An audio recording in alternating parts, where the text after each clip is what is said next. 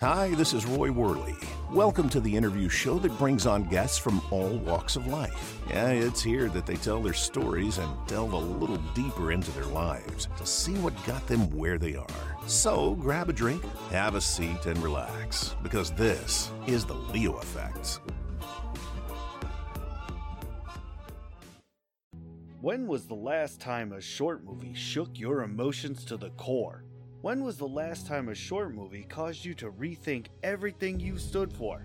When was the last time a short movie made you proud to be an American? When was the last time you felt the emotion to stand up and cheer after a short movie? The new short movie, I've Got Your Six, written and directed by Bill Foster, one of the industry's newest and fastest climbing directors, will answer all of those questions.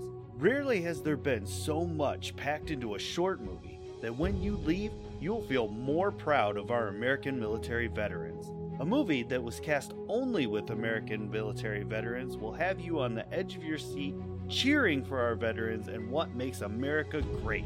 I've Got Your Six will be hitting the film festival scene soon. Be prepared to drop what you're doing and go see this powerful movie when it comes to your area.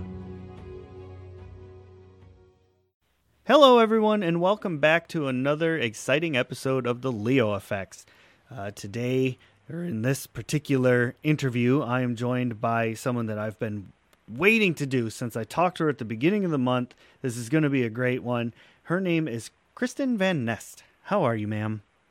Good. I'm good. How are you? I'm doing well myself. So I think we'll just jump right on into this and get this ball a-rolling. What is it that you feel you might be most known for, or what is it that you do? Yeah, so I'm a comedian. I'm a writer, actor, director. And so I'm most known for, I was a lead actress on The Chunky Zeta on Amazon Prime. And I've also been on BuzzFeed. And I run the writer's room for a YouTube channel called Night Pants. And we shoot at the YouTube space here in LA. So all the comedy stuff. I also do funny characters on Instagram and Twitter. So I have a following on both of those channels for the funny characters I do. So that's kind of what I'm known for, is all the comedy stuff across the board. All right, there we go. All the comedy stuff. You started listing off things, comedian, writer, actor, director. And I'm thinking, oh, geez, is there anything you don't do? So what was it that you did on BuzzFeed? I've done their videos. I was in one, Can You Guess Who's Drunk? So they brought us over and basically all of us are there, but none of us know who has been asked to drink before they shoot the video. So in the video, you have to guess which one of us is drunk. I was not the drunk person, and all of us got it wrong. But that's what I love about BuzzFeed is they do really great relatable videos. My friend was in another one where they hired former theater teachers to play charades and stuff like that. So I kind of love they just have stuff that's relatable. It's okay, I know that person, or I've been in that situation where, I'm is my friend really drunk, or are they just having a good time? Right, and kind of trying to figure out which it is. That's awesome. So I have a question that I've kind of been wondering. I'm a huge fan of the BuzzFeed videos. Some of that stuff is just, it cracks me up, especially when you're trying snacks from foreign countries and things. When you go in for those, do you know what that particular filming is going to be, or do they just say, all right, show up and it'll be a surprise? Yeah, so you know what the filming is going to be. So they'll look specifically for people who have a specific background or whatever it is. So for trying snacks from foreign countries, they'll be hey, we're looking for a British person to try American snacks. Okay. Yeah, so they'll look for specifically people who fit the criteria, but that's the only information you know. You don't know what snacks you're going to try, or in my case it was they had us do Jenga and they had us walk the line and stuff like that, do the alphabet backwards. So that kind of stuff I didn't know till I got there. So you can't prep in advance. You just know the general topic you'll be covering. That's what I was wondering. most of the time it seems very improv. And I'm like, man, do they know what they're getting themselves into? Yeah. So you're going in pretty blind, but just generally, Yeah, you have an idea. That's cool. And you had said that you were also the lead actress in Chunky Zeta. For the listener's sake, what's that about? Okay, so the premise is the lead character is actually a man in his 50s, but he in the show plays a hot sorority girl. So basically the show is it's like a dark comedy, but it's these sorority girls who like prioritize being in a sorority over everything else. So, like one of their friends uses a hairdryer and dies, and it's like, oh, okay, whatever. Like they're just very kind of these narcissistic characters who are only focused, the most important thing to them is being popular in their sorority. So I played the nerdy sorority girl. So I had glasses and was kind of the one that solved all the problems. The kind of show that all the characters are a little ditzy and all they care about is oh, I want to make out with this guy, blah, blah, blah, blah, blah, that kind of stuff. And I'm the one that's oh yeah, we have to figure this out. Maybe we should try and do it. No. Okay. Yeah. So I was in that. And that's fun. And then, as I said, I also run the writer's room for a YouTube channel. And for that, I also write, act, direct. So I'll have a sketch coming out soon, cool. Which I don't want to spoiler it, but it's about a woman from Long Island. And so I wear a huge wig and have, I tried to tan myself so I could get that nice Long Island orange going. But I'm so pale naturally that heading up to the shoot, I put tanning stuff on myself 3 times and I'm still kind of just a mild tan. Oh, geez. Yeah, but that's coming out. And then another one I wrote, acted, and directed. It's a parody of the show Intervention. Have you ever seen that show? Yeah. Yeah. So the parody is, and you can check it out on YouTube. It's called Bernie Bro.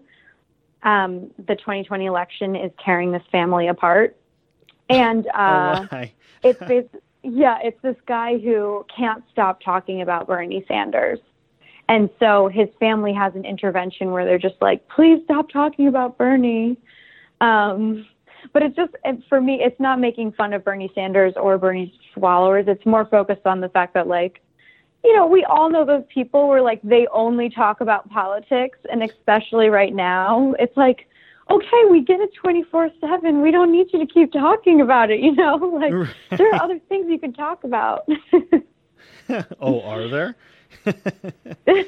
That's funny. So yeah, basically the videos are me just being can you just stop talking about politics for 5 minutes, please? And so of those things, because I'm guessing with, BuzzFeed, you're sitting on a set, and obviously, with the Chunky Zeta, you're on a set probably. And this one coming out, I'm guessing that's more of not so much on a set. So those we shoot so for YouTube videos, it's usually Night Pants is kind of it's a collective, I can't say the word, collective of people who just love making funny stuff. So It's very much an experiment. For us, it's very much a place to experiment and build our skills as filmmakers. So as a channel, it's all different types of comedy videos because it's very different writers, actors, and directors. I run the writer's room, as long as a sketch is approved, anyone can shoot their sketch. So we try to keep it kind of open-ended so that people can experiment. So with that, it's more low budget than BuzzFeed has. So we'll shoot in people's apartments. It's a little more guerrilla style. We'll shoot in people's apartments.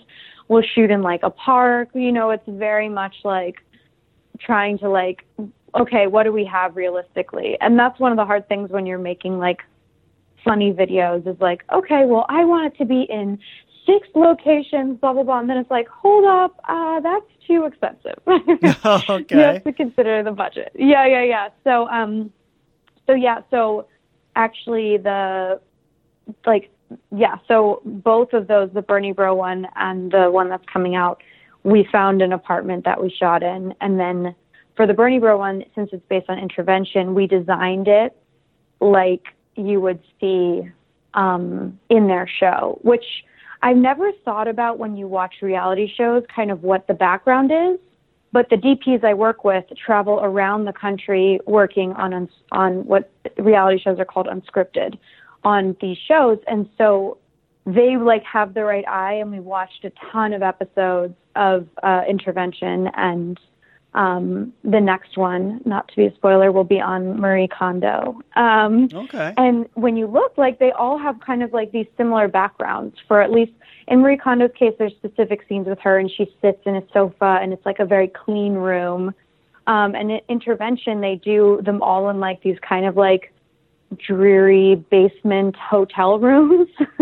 Oh my. So yeah, so you don't really think about it when you're watching the show, obviously, because something really serious has happened and you're focused on that. Mm-hmm. But you'll see they like frame there's always like 2 plants on either side of the family, and then like it's always like very minimal furniture and stuff like that. And I never really thought about the backgrounds of those shows, but you know, there's so much that goes into every show, even if it's like a reality show that's improvised and they're trying to pull it together in the middle of the US somewhere. They really put a lot of thought into every piece of what they're doing. Wow. All right. Didn't think it was that deep. But that's impressive. Not to nerd out on like reality TV background props, but I'm like, oh wow, I never thought about this. Yeah, it really is one of those things. You go, oh, huh, yeah, guess you're right. Yeah. So it seems like comedy's kind of your forte here, and if memory serves correctly, you started off comedy in Shanghai. Yeah, so I actually started in China. I was living there working in marketing, and I worked in marketing in the wine industry. So I traveled all over China hosting wine dinners because, you know, they don't like drinking wine isn't part of their culture like it is in the U.S. So a lot of times when you're trying to sell wine in the country, it's like introducing people to wine for the first time, or it's the first time they've ever been to a wine dinner or like, you know, a wine tasting. So that was part of my job. So I would like travel all over, and then someone was like, you connect with people through humor.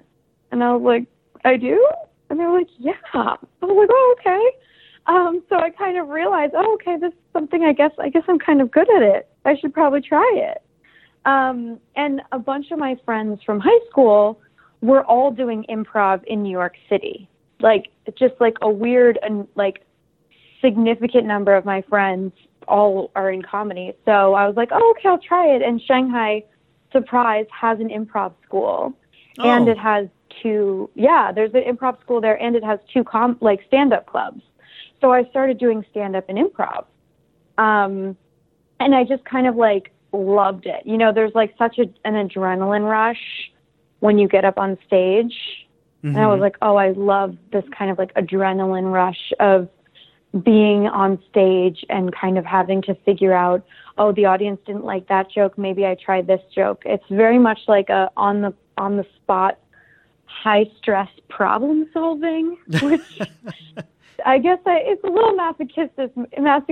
I don't know how to say that word, masochistic. Yeah, there you but go. I just I love kind of that. And so it's I feel like anyone in comedy has like, it's like you're basically like torturing yourself in a way, putting yourself in these high stress situations. But I love it. It's so fun. That's awesome. Like, I couldn't imagine how that would feel standing up there in front of everybody. Yeah. When you switched over from doing the marketing thing to, you know, moving into, I'm assuming that you do this this comedy full time now, right? Yeah, so I do. So I run the YouTube channel, and then I also do like, BuzzFeed and kind of like one-off things. I also write a lot of comedy. So I've been published in a lot of comedic journals like McSweeney's, Slackjaw, Robot Butt, Weekly Humorist. These are all like online comedy publications that write funny articles about what's going on in the news or just life in general. So I've been published in those and literary reviews. And then I've written personal essays, like comedic personal essays. So one of them went kind of viral on a Medium publication called Humongous. Mm-hmm. And the story is, it's what if you are trapped on a 13-hour flight next to your online dating internet troll. And it's about this, it's a true story, about how this guy messaged me online on a dating website. This is while I was living in China. And he lived really far away. So he lived in like, maybe like Greenwich to New York City. Oh, okay. So I didn't message him back. And so he messaged me again and was like, by the way, don't flatter yourself. You're not that pretty anyway. Oh my. So yeah. So I was like, oh my God, I was so upset. I was just like, for me, it's like, you shouldn't talk to people that way. That's just a mean way of talking to anyone. It's not normal for people to say that to someone else.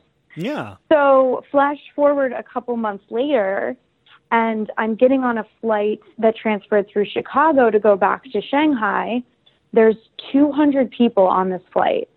And guess who's sitting in the seat next to mine? What? Him. Yeah. Yeah. It was like the universe just decided to play a little trick on me. So it was a 13-hour flight. And at first I wasn't sure. I was like, we'd never met in person. So I was like, why do I know this person? There's something weirdly familiar about them, but I don't know what it is. And then he opened his laptop and his little, the little circle in a Mac of like your user profile. Yeah. It was the same picture as on the dating profile. Oh, okay. And I was like, oh my gosh, it's the same person. So then I'm like, Target do I confirmed. address it? I'm like, do I address it? I'm stuck next to this person. I can't, if I start a fight with him, I can't leave. I got to stay in this one seat that is assigned to me and on my plane ticket. So I just kind of like, but so is he. Chatted with him. Yeah, I think he knew too, because then he started asking me about like dating in Shanghai and what it was like. And he was like going through his Kindle, and there were like lots of books on like dating advice. And I was like, he needs those, because just be a nice person. You know what I mean? Like, you don't have to be mean to people. So anyway, I got off. We never addressed it. But when I got off the plane, I was like, I'm messaging, like angry texting my friends, like, oh, how am I going to get him? Like, and so I had a plan that like, if he reached out to me, we would get dinner, and then at dinner I'd be like, yeah, well, this one person just said this really mean thing to me, and just kind of like bring it up that way. But he never messaged me, so I didn't get to fully seek my revenge. I just got to write an article about it on the internet. Well, 6 of one, half a dozen of the other. That's awesome. That's great. When you switched from marketing to being a comedian, did you have a lot of support, or did people think you were crazy? I think most people were pretty supportive, because when I moved to China, I was just like, hey guys, I'm going to move to China. And everyone was like, wait, what? And I was like, yeah, I'm just not ready to, I identify Fulbright in Luxembourg. So they'd already done the like, okay, Kristen's moving to Luxembourg. Then I come back and I'm like, yeah, I'm just going to move to China. And they're like, what? Like, you've never been there. You don't speak Chinese. What? So luckily that turned out well, because I was able to work for the wine company and set up over there. So when I was like, oh, I'm going to switch to comedy, most people that I knew were like, oh, like Kristen just does what she wants and figures stuff out. So I think they weren't as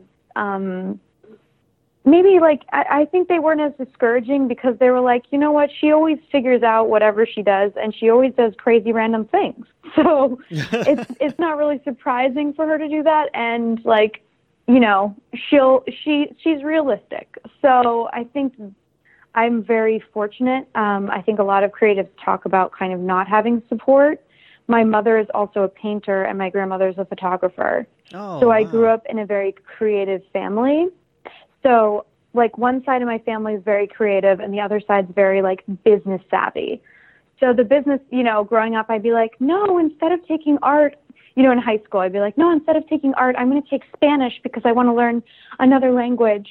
And, like, the business side would be like, yeah, learning practical skills, very good. And the creative side would be like, what are you doing? Like, you need to exercise your creativity. Yeah. So I have kind of like both sides in my family. Definitely the business side was like a little, like when I moved back, they were like, you should get an MBA. And I was like, I don't really want to spend more money on education. Instead, I'm going to go to improv school, which is spending money on something that'll pay me less. So that's not a rational thought. But they're like, okay, you just do that. Yeah. So, I think I'm fortunate. You hear a lot of stories about people not being supported by their families, or I think I've just always been that like black sheep that does my own thing. So people aren't surprised when I do something new. They're like, okay, she's going to do it. And they know that if they tell me I shouldn't do it, that I will just ignore them. So That's fair. Yeah. So who would you say that you have a particular inspiration that you kind of aspire to be like? Oh, yeah, Phoebe Waller-Bridge. Have you seen Fleabag? I have not. Oh, it's an amazing show. It won a bunch of awards this year. It's British. It's on Amazon Prime. Everyone should check it out. But she's a writer, actor, director, and she's in the comedy space. And she does a great job of like making really real characters. And in her case, she grew up Catholic, and it's kind of like her understanding her values as a Catholic. Oh. But it's very, very funny. And so she writes Extra X. I mean, Aziz Ansari with Master of None would be another show that I really, really love. Amy Schumer has also, Trainwreck is an amazing film. Yes. There's a lot of like comedy. Like, I feel like comedy connects people to humanity and a common human experience. And with comedy, like, you know, in everyday life, you might be having conversations with people, and when you disagree, people kind of shut down. They don't really want to keep discussing something because it makes them feel uncomfortable, and they have a different view than you, and they might not want your view. My view is that with comedy, it kind of opens the door where people feel comfortable discussing things because they're laughing, that if you were having a serious conversation, they might not be as open to. So I really like it because it just creates dialogues, and kind of, it's really a reflection on our society. And I think that's something that's always healthy for any society, to kind of be like, what's good and what's bad about our values, our identity, and also what do we all have in common. So I feel like for me, comedy does that, and I'd love to. My end goal is to get really into screenwriting, and write kind of nonfiction about my travels. But cool. That's more on the kind of authorship side of things. But those are kind of like my end goals, because I just feel like comedy is like healing for a society and for individuals, to be like, hey, you know what? This thing that happened to you, you're not alone. Mm-hmm. And it hurts, but like we all overcome it. Right. That's awesome. That's a beautiful way of putting that. And kind of, you know, coming back to a lighter note after that. No, just play. I'm kind of interested to know, obviously with everything you've got going on, you're an extremely busy woman. Do you have any hobbies that you try to do to keep yourself sane through all of this? I mean, I watch a lot of TV and just like, it's hard to say hobbies because comedy is what I do, but it's also kind of a hobby. Okay, that's fair. In that, like, it's what I love doing. So, like, I was traveling with my brother recently, and we were at some temple, and I was, politely not bothering people, like, making a funny video. And he was like, Kristen, put your phone away. And I'm like, Nick, this is me enjoying myself. Like, this is fun for me. So I feel like kind of like the hobby side of things is like comedy is a lot of that. And I've done a lot of travel in my life. I've been to over 40 cities. I lived in Shanghai for 3.5 years. I lived in Luxembourg for a year as a Fulbright scholar. In high school and in college, I lived in Paris for brief periods. So I've done a ton of travel, and I'm definitely in a phase where I'm kind of more settling down, like I don't need to be in a new country every month. So I've been doing less travel than I've done in the past. And people always like, oh, you love travel. And I'm like, yes, I do love travel, just not right now. Right. So I kind of like, I very intentionally try to kind of stay in LA. It's also important when you're a performer so that you're here for your agents, because you have to be here for auditions. And so I can't travel as much because I need to be ready for auditions. That's wow. I don't even have words. Like you're all over the place. I don't know how you do it. How do you manage it all? But I do have one more question as we're getting up towards the 30-minute mark here. I saw it on your bio, and I just got to ask, what is the Upright Citizens Brigade?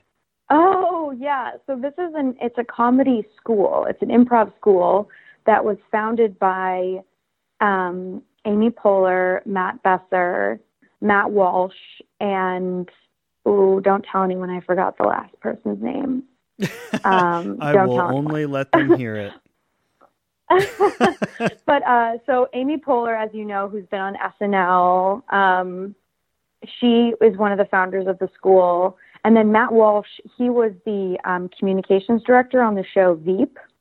Okay. And Matt Besser has a podcast, Improv for Humans.